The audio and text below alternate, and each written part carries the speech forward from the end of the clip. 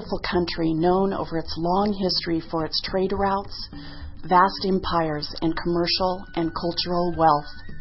But today, within its commercial climate and evil trade, thrives the sex industry. In India, more than 2.3 million girls and women are believed to be in that sex industry. Women's rights organizations and NGOs estimate that more than 12,000 and perhaps as many as 50,000 women and children are being trafficked into the country annually from neighboring states for commercial sex exploitation.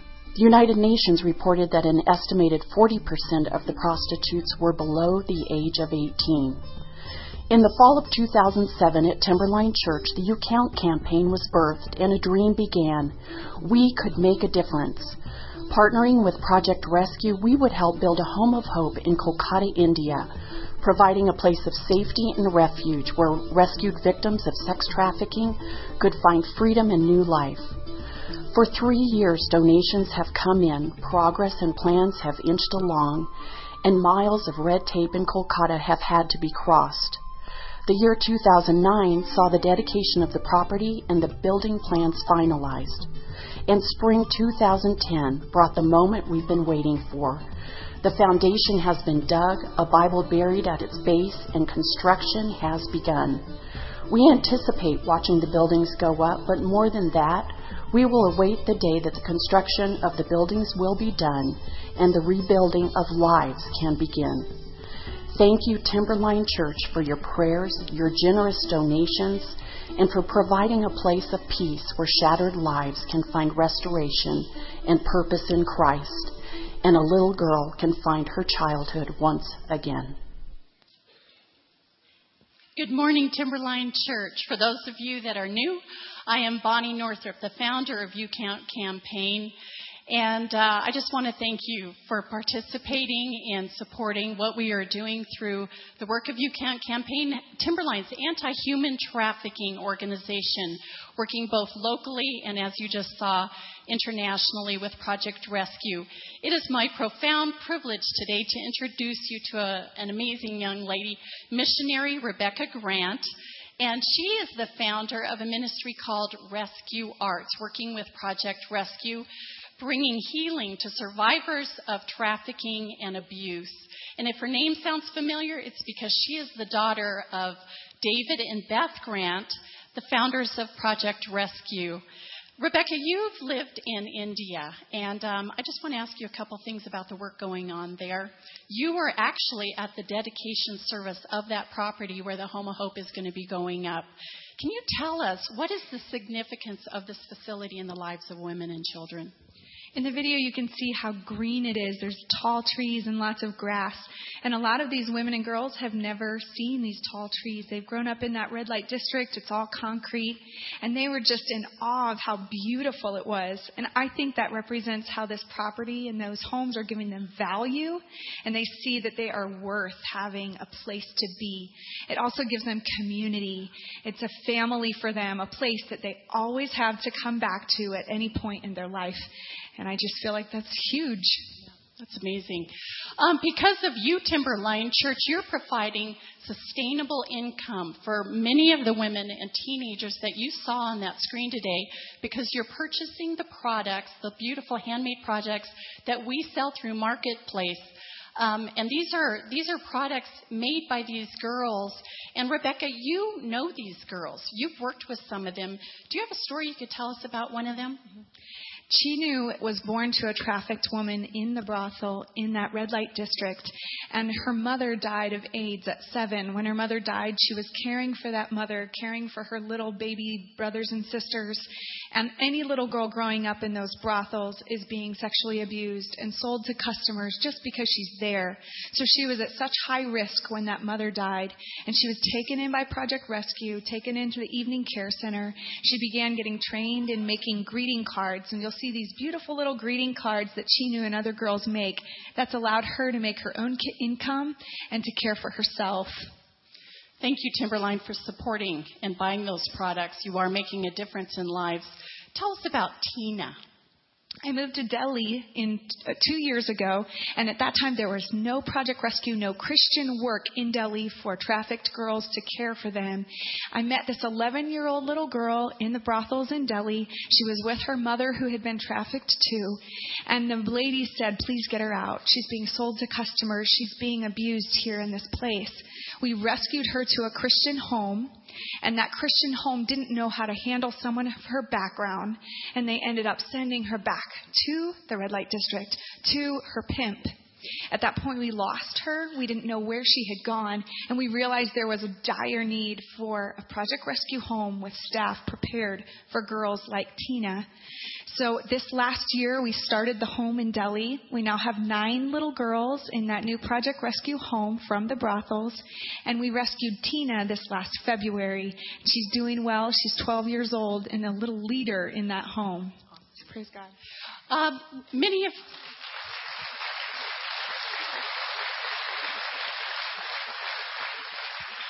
of you right now are saying, how can I help? Well, the bulletin insert, the pink side, is answering that question. So please read that, not during the sermon. But go through that detail. There's a lot of details there. Come out and see us in the mall. Rebecca will be there.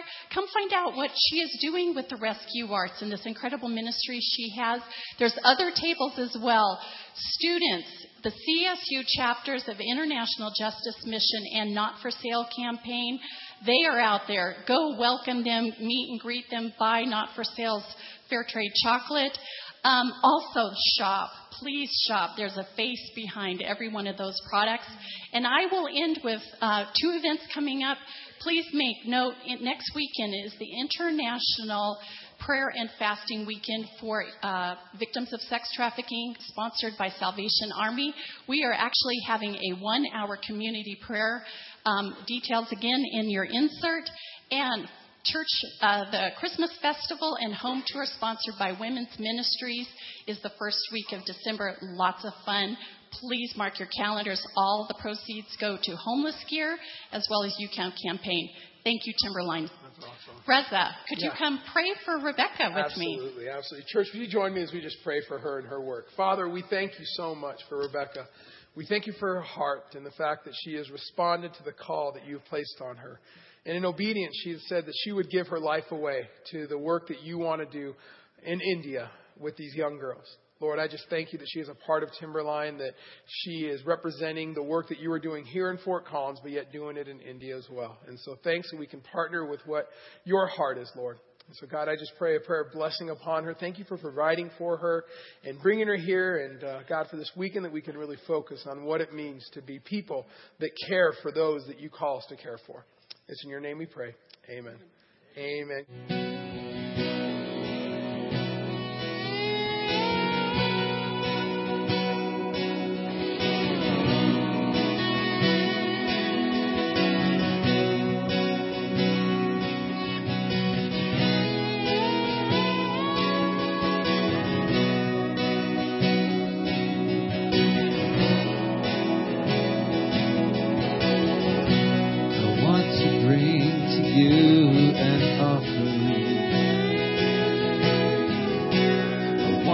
Show my heart to you. You have shown your heart to me. I see mercy.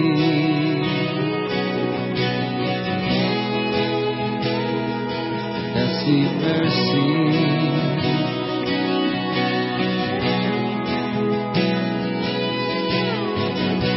I want to bring to you an offering. I want to show my heart for you.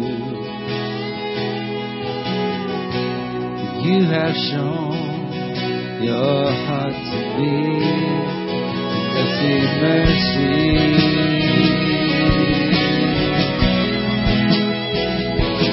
I see mercy.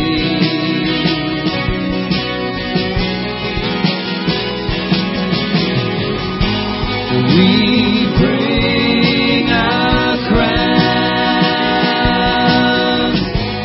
to lay them down.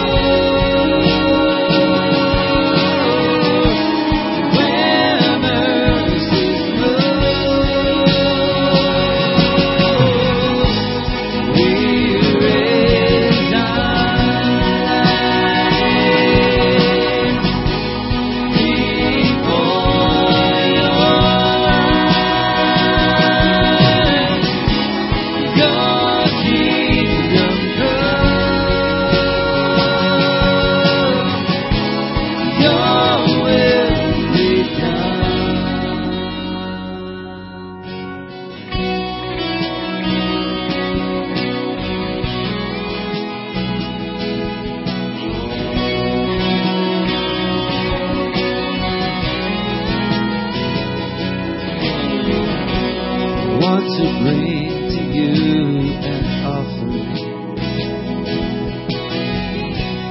Want to show my heart for you. You have shown your heart with me. I see mercy.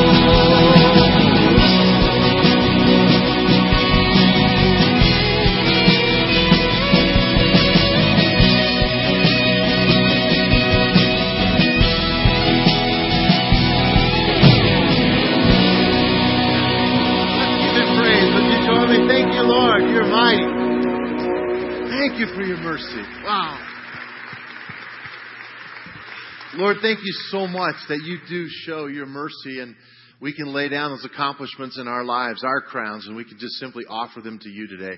I thank you for this opportunity to worship you. I thank you for every worshiper in this building today, in both these auditoriums today, that we can be surrounded by your love and by your care. And open us up as we, over these next few minutes, talk about what it means to be a worshiper. Open us up to the reality of the discipline that takes, and yet the joy it brings. I thank you for this in your name. And everyone said, amen. God bless you. You can be seated. We are having a wonderful weekend talking about worshiping our God and what that looks like. I decided, if we're going to talk about worship, I need to invite Pastor Terry, our worship pastor, oversees all of Love Expresses. And he's just done such a great job. And I'm not trying to embarrass you, Terry, but honestly, this guy loves God, and he's passionate about it. He's a great leader. He's a leader worth following. I respect him a ton, or I wouldn't have invited him to this team. And he's done a fabulous job in leading us. And so today, if you turn your bulletin over, we want to talk a little bit about what it means to be a worshiper. Tonight at 6:30, we invite you back. This whole place is just going to be worship-filled with just worshiping God a variety of ways, different styles, no speaking, just singing songs and doing stuff that we don't always have the time to develop on a weekend. So I hope you'll be here. But I started thinking about what it means for us as children of God, as people who walk with God. And if it's your first time here at Timberline, we respect your journey. So we want you to listen too and weigh into the stuff that we are talking about today. I just realized I have my phone in my pocket. Now I want to turn it off. Because I normally don't have it in my pocket, and I'm afraid it's going to go off right when you start talking or something. So that would be really embarrassing for me to have my phone go off when I'm speaking. That would be bad. But it's so essential because the greatest thing we can do as followers of Christ is to be committed to worship. Yes, we go. We talked about youth count, going to India, building buildings, all the stuff we're doing. Yes, locally. We give, we care, we share, we're involved. But if I'm not a worshiper first, all of that stuff doesn't matter a whole lot. And so I think it's huge for us to say, how can I love and worship God with all of my heart, mind, body, soul, and strength? Right. I think, can you hear me? No, it's not on. I can't hear me either. Somebody come help me. Yeah. Well, I'll keep talking while he's getting wired. One of the big things that we've talked about just in the area of worship is all the challenges that we have in the styles of worship and the issues that we face. Yeah. And so what are some things that you want to share, Terry, about worship and God's heart? You know, A.W. Tozer was an author and a pastor, and he wrote some incredible books, Knowledge of the Holy. And in that book, he has a statement that I've lived with for years, and it's just been stuck with me. And it's this: that the most important thing about any of us is not what we say, it's not what we do, but it's what we think. And it's what we think when we think of God. So it's really important for us to kind of make sure that we understand that we're thinking rightly about God. So let's just use this board, and we'll put this big concept, name, word, thing, everything you want to, that the world will call it, God, up here. And then let's think about what comes into your mind when that God comes into your mind. Pastor Dary, what comes into your mind? The first word that came to mind was love. Love. That's a good one. God is love. Mm-hmm. So love would be the first one. Anybody else in this room? Just kind of shout it out. Father. I heard Father. Creator. Anything else? Forgiveness. Like a forgiver. Thank God for forgiveness, huh? Yeah, I need that. You do. I agree. 5. We'll just move along. Number 5. What it? Caring. He is. And these are all these really great things that, I knew that you were going to say those things, because these are really the things that in church we say about God. But, what is interesting is I wrote a few of my own lists, and, and many of them were these, but I started to kind of remember what I've gone through in my life. And has anybody ever thought about this word when they thought about God? Angry? Anybody? I'm seeing hands shaking because head shaking. And then 2, how about what's the word I have down there, Pastor Dary? Angry. Help me out. This is your part. I don't know. Yeah, this is your leave me. I'm angry. How about scary? Scary, yeah. Thanks for nothing. Anyway, that's scary. It's usually the case. Anybody have a scary concept of God? At times, I grew up. I'm the product. I went to like these evangelistic services. That's kind of it was my tradition growing up, and I'm the product of about 2,456 salvation altar calls, meaning that I was always scared of God. So I kept answering the altar call over, and some people would say, "Oh, that's great, man. Just keep going till you get it," And I tried, and what I found out is that I was just so scared all the time of God that maybe I was missing the fact that He is love, that He is a Father, He is a Creator, Forgiver, He is caring. And I so was wrapped up in this image of God that this image of God didn't live inside of me on a pretty consistent basis. Here's another one. Maybe confusing. Sorry, I'm not writing as well as I'd like, but confusing. He can be confusing, right? This world seems crazy sometimes. And God's God, He can do anything. What's going on? It's confusing. And then this is my favorite. Have you ever had, this is blank, nothing. When God comes into your mind, it's just nothing. So, I think about that quote, and it reminds me that Tozer said that the most important thing about us is what we think. So then I come to this word that we use a lot more now than we've ever used before, but it's not a new word, and it's definitely not a new concept, and it's the word default. It's what is there unless we change it. Here's the definition. An option that is selected automatically unless an alternative is specified. Let me just say it one more time. Default is an option that is selected automatically unless an alternative is specified. I have that in my life. So do you. We all have defaults where can you think of someone right now that you're going to tell them something, you go, oh, I'm worried about telling them this because I know how they're going to respond. Yeah. Why? Because that's their default response. You know what the first reaction is going to be. And we all do that. And so what happens is we need, when it comes to worship and our views toward God, sometimes we need to take a look at our default mode and then put that in check to God to say, is this what God wants? Or do I need a new default? And can He help me with that? So that's where we're going today. Romans 12, right. 1 and 2. Let's look at Romans 12. It's a familiar passage. Open your Bible if you have it here. It'll be on the screen as well. Paul says this to the church in Rome. I appeal to you, therefore, brothers, by the mercies of God, to present your bodies as a living sacrifice, holy and acceptable to God, which is your spiritual, what? Worship. Do not be conformed to the world. And then this big statement, but be transformed, big word, by the renewal of your mind, that by testing you may discern what is the will of God, what is good, what is acceptable and perfect. The first thing we want you to write down in your outline is this. We present our bodies. We present our bodies. That's right. That's exactly what Paul says. Present your bodies, therefore. So how do I present my body? I was thinking about, do you get up in the morning and go, how many of you have a body God does not want, basically? You just know. See, this is the kind of stuff that worries people like me. You think, okay, this is scary. How do I... Terry, when we worship, as churches, even those on their journey right now, when we hear things and read things in the Bible like, present your body to God, what does that mean? Well, it really means that we can aim our physical actions, the things we do with these bodies, at the very heart of God. It's just what I mean by that is instead of thinking of coming in maybe a place like this only, and we just kind of check off the list of we've worshipped God. There is no past tense to that. It's this idea of we continue to worship God. We kind of kick out the boundaries of our walls and of even our perceptions and realize that worship happens wherever we're at. That these bodies have now become the temple of the Holy Spirit. So that if we're in this room or we're in the foyer, we're at the coffee place or we're at our jobs or we're at our homes, that God is still saying, wonder if I'm going to be worshipped. We still present our bodies as living sacrifices. A great illustration of this is in John 4. If you read that, it's a story, a classic story of the woman at the well. And Jesus is just kind of hanging out at a well. And this woman who doesn't have a great track record of presenting her body as a living sacrifice to God kind of walks up to him and begins to talk. And as she talks to him, she kind of starts to sense that there may be something more to this man. She's met a lot of men that weren't worth very much. And this guy's a little different.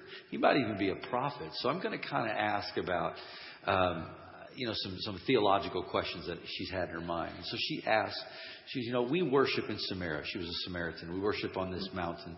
But you Jews, you worship in Jerusalem. And which one's right? And Jesus says, well, technically, I'm paraphrasing a little bit, but he says, technically, the right answer is Jerusalem. If you're going to do it what God has said, in true knowledge, that's what we do. But a time is coming, and a time is now come, when my worshipers, the worshipers that the Father seeks, will worship Him in spirit and in truth. Meaning they will kick out the walls of the idea that you go here, and it happens. No, it happens everywhere. And I think that's what Paul's talking about in 1 Corinthians 10:30. He says, whatever you do it for the glory of God. But what's important is if we're going to act rightly, if we're going to worship God rightly, we have to think rightly about Him. So that's where we get into our second blank for you to fill out, and it's renew. You can fill it in. We renew our minds. And we can aim our thoughts at God. We don't have to rely on the default. But we can move forward and say to Him that not just whatever comes into my mind is what I'm going to follow, but I'm going to begin to think rightly about You. I'm going to dig into Your Word, which is a group of authors. If you're not familiar with the Bible, a group of authors divinely inspired to speak about who God is, what He is, and what He thinks about us. And there's this incredible array of things for us to learn about. And one of those scriptures is in 2 Corinthians 10:5, where He says, take every thought captive, so it's submissive to the very knowledge of who Jesus Christ is. And that passage, take every thought captive. How many of you either have heard or learned that verse in the idea of when temptation comes, which is in context, that we take captive those thoughts and we don't have to go and sin, even when we're tempted. And that's an appropriate use of that verse. But it's more than that. Right. It's not just take captive my thought when I'm being tempted to sin. It's, what if I'm in the middle of a worship song and corporate worship like we've had a while ago, and I'm just daydreaming, and I'm feeling like, okay, God wants me to reach out and take captive this daydream and focus and be a part of what's happening corporately in worshiping my God with other believers. That's how this can also apply. And that's where it goes back to the default thing of sometimes I can just view, I don't like this song, I don't know the words anyway, or whatever. And I just disengage instead of pressing through and saying, I'm supposed to be all here. I think of the process of some of you getting here today. Matter of fact, my office is on the west side and it's on the second level, and I can look right down at that whole parking lot. And I watched many of you walk in today. And I can watch you get out of your cars, and it's so fun to see the fights that happen in marriages and people and trying to get the kids in here. I just changed my parking spot. It's a blast because they don't know I could see out, and I watch them. They're hauling all these kids, and everything's happening, and Mama's frustrated, and Dad's hardly talking, and they're walking in, and I see a dad down the hall here. I saw one. He had 3 pagers when they checked in their kids. He's got 3 pagers, in case. And I'm thinking, man, this is a quality day.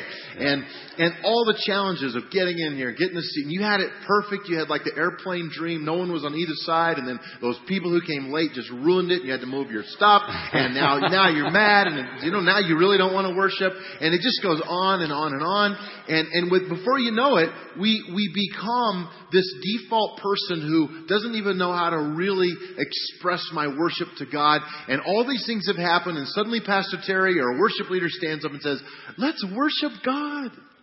And you're like, no. So I think it's really important. The third thing in your notes is we are transformed. We are transformed by the renewing of our mind.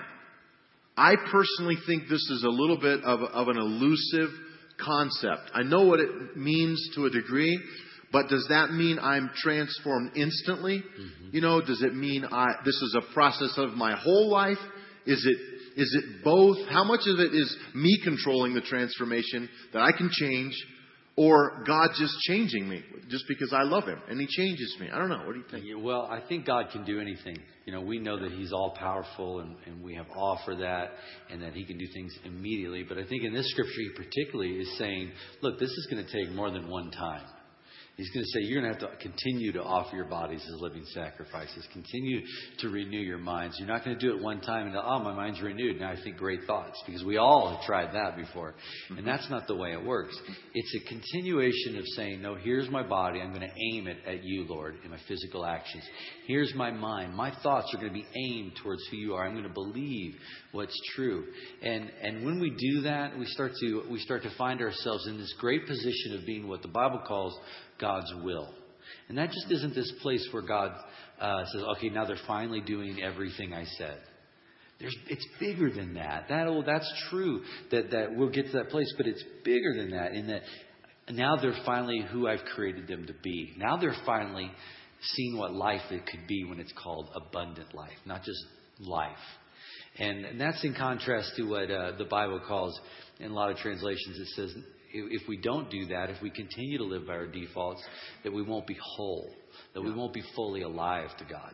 What does all that mean in terms of we're talking about a couple things today, the corporate idea of worship and then also worshiping 24/7. What is that as a worship pastor? What do these concepts mean in all these different venues that we have on a weekend? Well, I think that if we fail to begin to say, I'm responsible for renewing my mind and I'm responsible for moving my body towards God in my physical actions, then we begin to just live. We end up living in our defaults. And what happens is that when we come into this room, the default becomes in worship. When in doubt, just don't. When in doubt, don't press forward. Don't step into it. Don't clap. Don't sing. Don't do all these things that we do. I'll just sit here because everybody knows the national sign for men in worship is this. We all like that. That's it. That's our stance. And I believe God is saying to us, there's more when you don't live by your defaults. Yeah, I just want to say that one of the things that we know when we come together corporately like this is there's power in doing things together. Right. and the unity and the Israelites had things they did together, and the shouts unto God, the lifting of hands, when all these things. So we kind of put together like this list of just ideas, and so walk us through some of that. Yeah, and they're not exhaustive. And I think what's important to say right before we jump into those is that, you know, there's this idea sometimes when we come in. I meant to add this to what we're saying, is that there's this idea that we come in and we're the audience, where you're sitting, that's the audience. And we've been real careful not to call that the audience when we talk about how we go about this worship thing, because you're not the audience. God is the audience. And the people up here, they're not the performers, they're the prompters. I sit with so many of them, and there are a lot of them, and they just want to facilitate worship. They're not looking to make it about them. So they're not performing. They're just the prompters. Sometimes we wait for God to prompt us, and then I'll do it.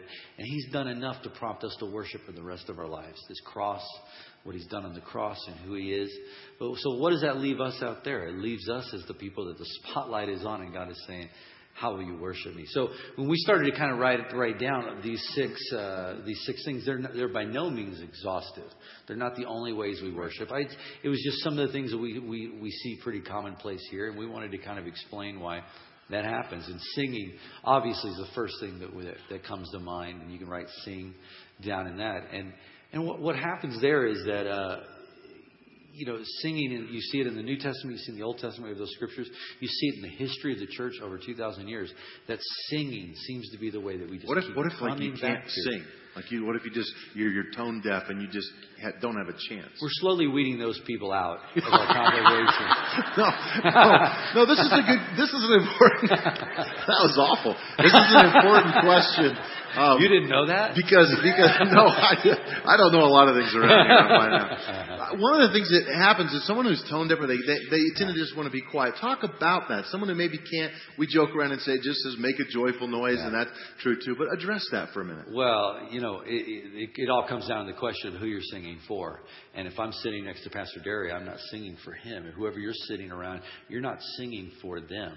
You know, God doesn't look at our mouths. He doesn't look at our throats in worship. What He really focuses down on is our heart.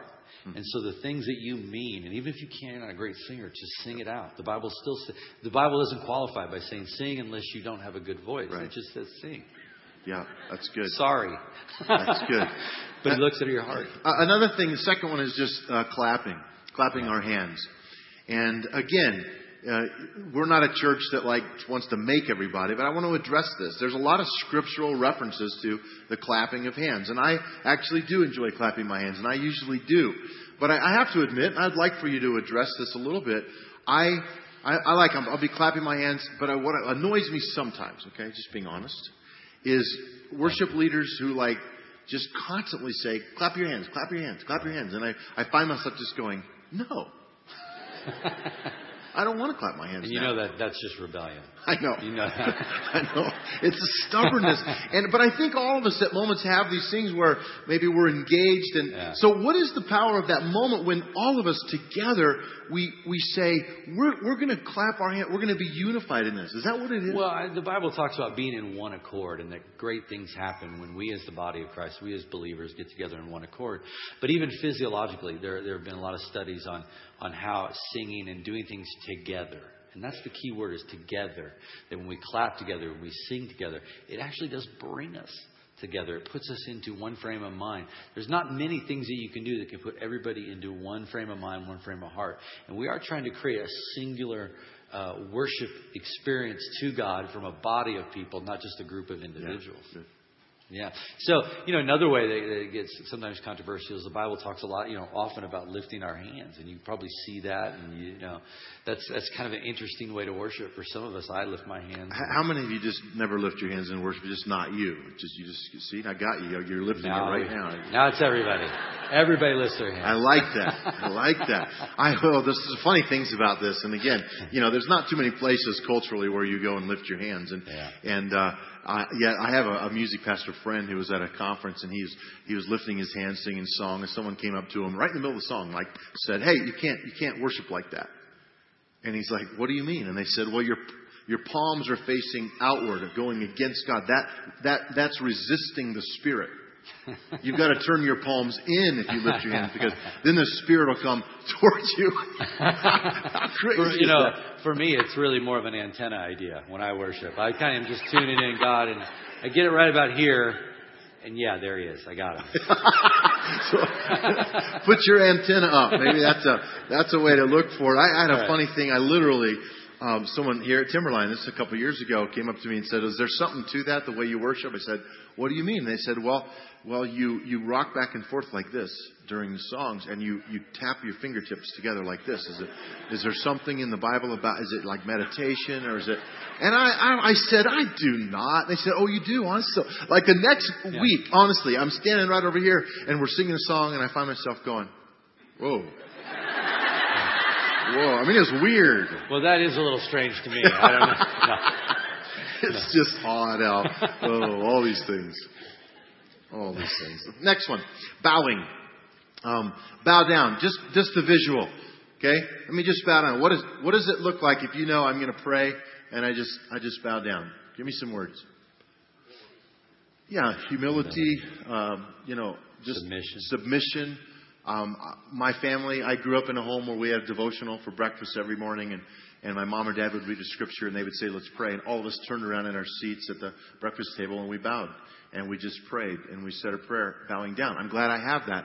And I think there's something to that.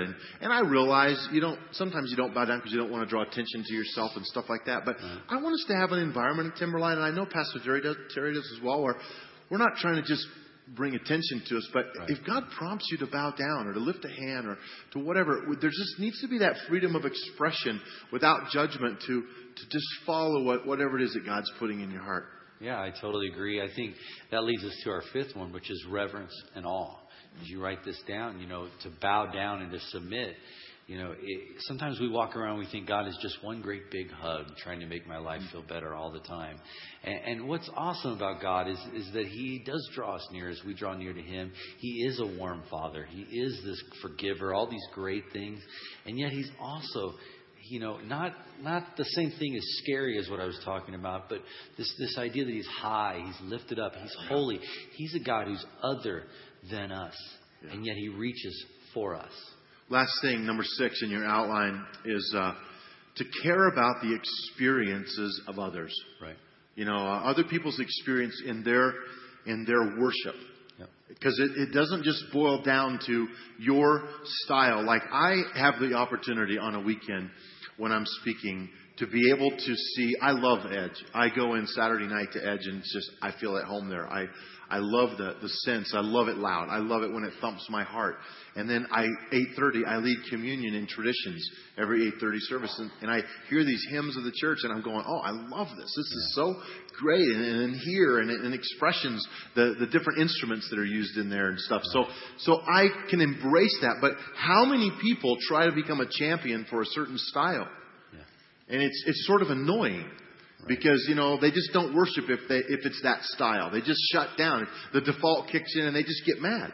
Yeah. And it's amazing how many people do that and they don't even recognize that's an attitude issue. And I love our venues, but I just want people to really fully realize that it's not just about me worshiping when it's a style I like. Will I worship God with my whole heart 24/7 and then corporately in a setting I'm not comfortable in?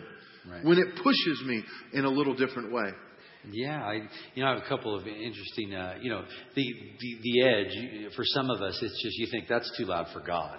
He can't handle that, And then in traditions, we think, well, traditions. I love these hymns. I'm like Pastor Dary. When I go in there, it just puts me in a great place, and I'm at home in that venue. I'm at home in the Edge. I'm at home in all these venues. I really like them.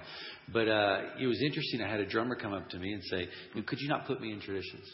I was like, why?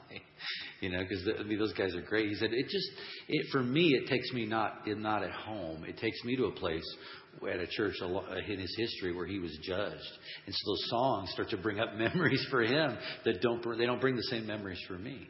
And so, you know what? That's okay. It doesn't, whatever we're at home at, let's find the one we're at home at and know that God is there. Let's be a church that worships God with our whole heart. Our whole mind, corporately and individually. Wrap up thoughts, Pastor Well, Terry. I think the way I can wrap it up is I probably need to confess something to you, and confess to this room and even the South. But we'll just keep it between us, right? This doesn't go out on the internet. It does. Okay. Well, I'm going to confess anyway. You need to know this about me as a worship leader is I love the NFL. Like football? Like football, National Football League. That's all it stands for, is National Football League.